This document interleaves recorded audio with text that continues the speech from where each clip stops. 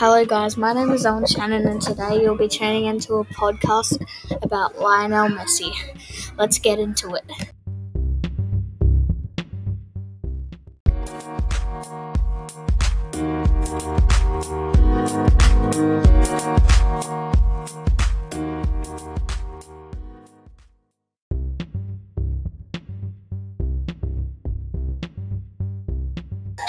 Messi drives to the goal with real menace here, weaving through all the defenders, and the only chance left for Porto FC is the goalkeeper. Messi looks the keeper right in the eyes and chips the ball right over the keeper's head, and that's the winning goal.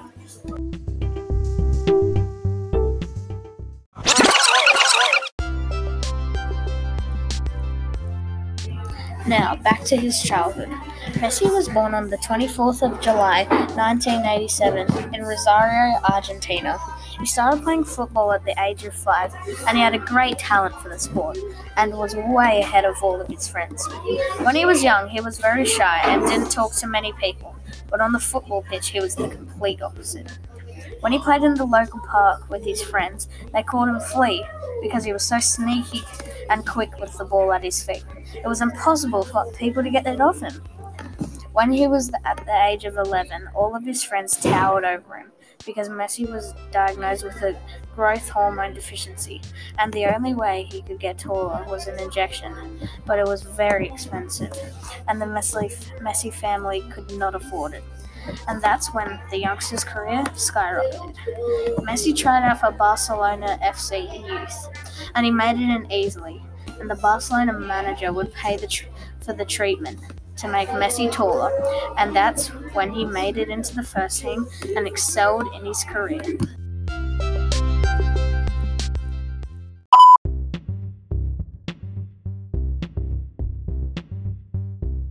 When Lionel started to play for the first team in Barcelona, all the time he was just consistently impressing everyone. He was winning trophy after trophy after trophy. In fact, Messi actually has won 30 trophies with Barcelona FC. Messi was zooming through the ranks for the world.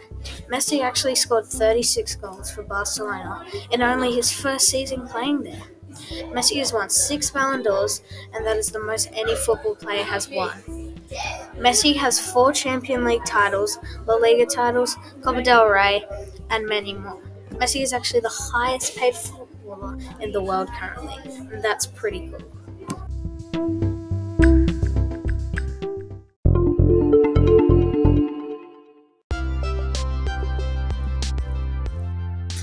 World Cup Finals. Messi has carried his nationality through the whole World Cup, and it's now all up to this day, the final. They would be going head-to-head against Germany, and Germany have been going very good through the tournament. Both teams started off the game quite well, but they just couldn't score. He hit the 90th minute, and both teams still haven't scored. Messi got a lot of opportunities in the match, but couldn't execute it. Then Germany decided to make a change, and they put on Mario Götze, the super sub. Mario got the ball, then flew through all the defenders, then took a touch, lined the ball up, then struck it into the back of the net.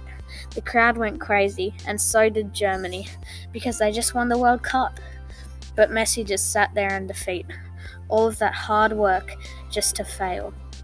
Messi felt like giving up and retiring. So did all his teammates. Because they lost, it was just more motivation for Messi to get better.